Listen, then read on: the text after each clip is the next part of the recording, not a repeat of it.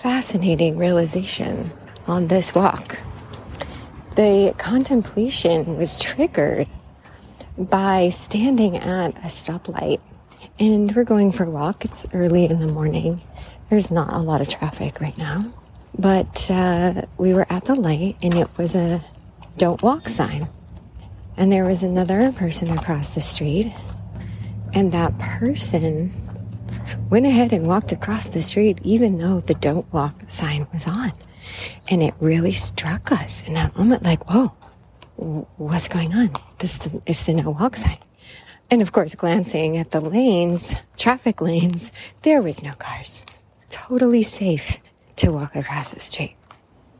And like we do, we started to examine the psychology of this. What is in the psychology of the person who walks across the street on the don't walk sign? And what is the psychology of the person, as in ourselves, we as in self, to not walk across the street with the do not walk sign, even though it's totally safe to do so? And in that moment, we can see it with our own eyes, sense it with our own body, but yet we remain obedient to the signal, the traffic signal. Why is that? Isn't that fascinating?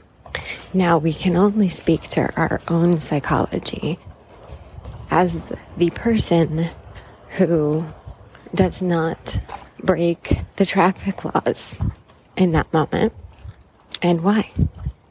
Usually we start to trace back the programming that's been very helpful for us to do in a lot of self-awareness practice. Just take a deep breath and allow ourselves to journey back through our life and see where perhaps this programming began. And the first thing that comes up was, well, good girl. Be a good girl. Aren't you a good girl? And you know what? As a little one, it felt good to be referred to and seen and looked at as good. On the duality side of that experience, it did not feel good and actually was painful and traumatic at times to be seen as bad. Bad girl. Bad. You didn't follow the rules. To which we stand here and now ask ourselves, whose rules? And what if we began to operate from another lens? We begin to operate and reprogram that the rules or the laws that we actually follow are universal ones.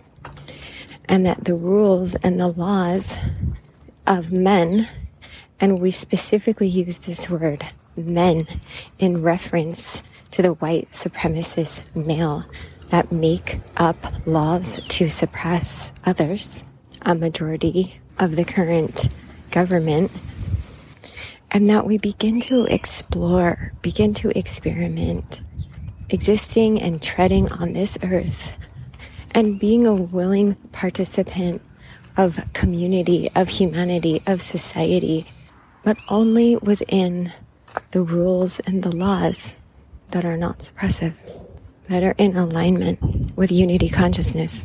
Truly a very powerful guide, aligning an existence to being in the frequency of unity consciousness. If more folks signed up for that, we would change this world. There's a beautiful being that we know, Sister Judy. Sister Judy has devoted her life for the past almost 30 years to creating communal housing for women and children. She operates these homes called Alexandria House, and we have visited her many times there.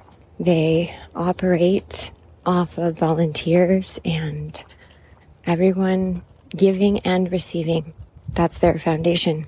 And it is quite the operation to witness.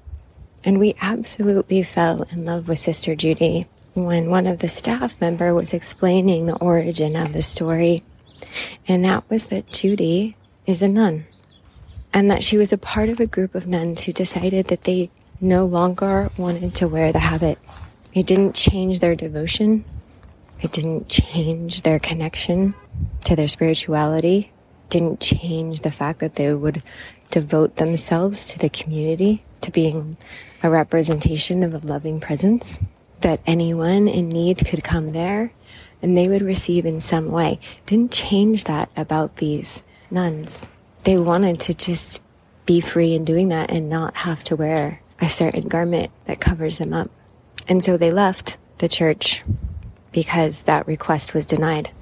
And they just continued what they felt called to do out in the world. And when this story was shared with us, we're like, oh, rebel nuns. And a rebel is part of a rebellion. And what's dropping in is to take this moment and dedicate to being a rebel, to start to dismantle and reprogram any narratives that lead to the compliance of any rules or laws that are suppressive in some way. To be a part of a community and a society, but also to be sovereign. Thank you so much for joining us in this contemplation. This is Deep Dose, and we are Eden.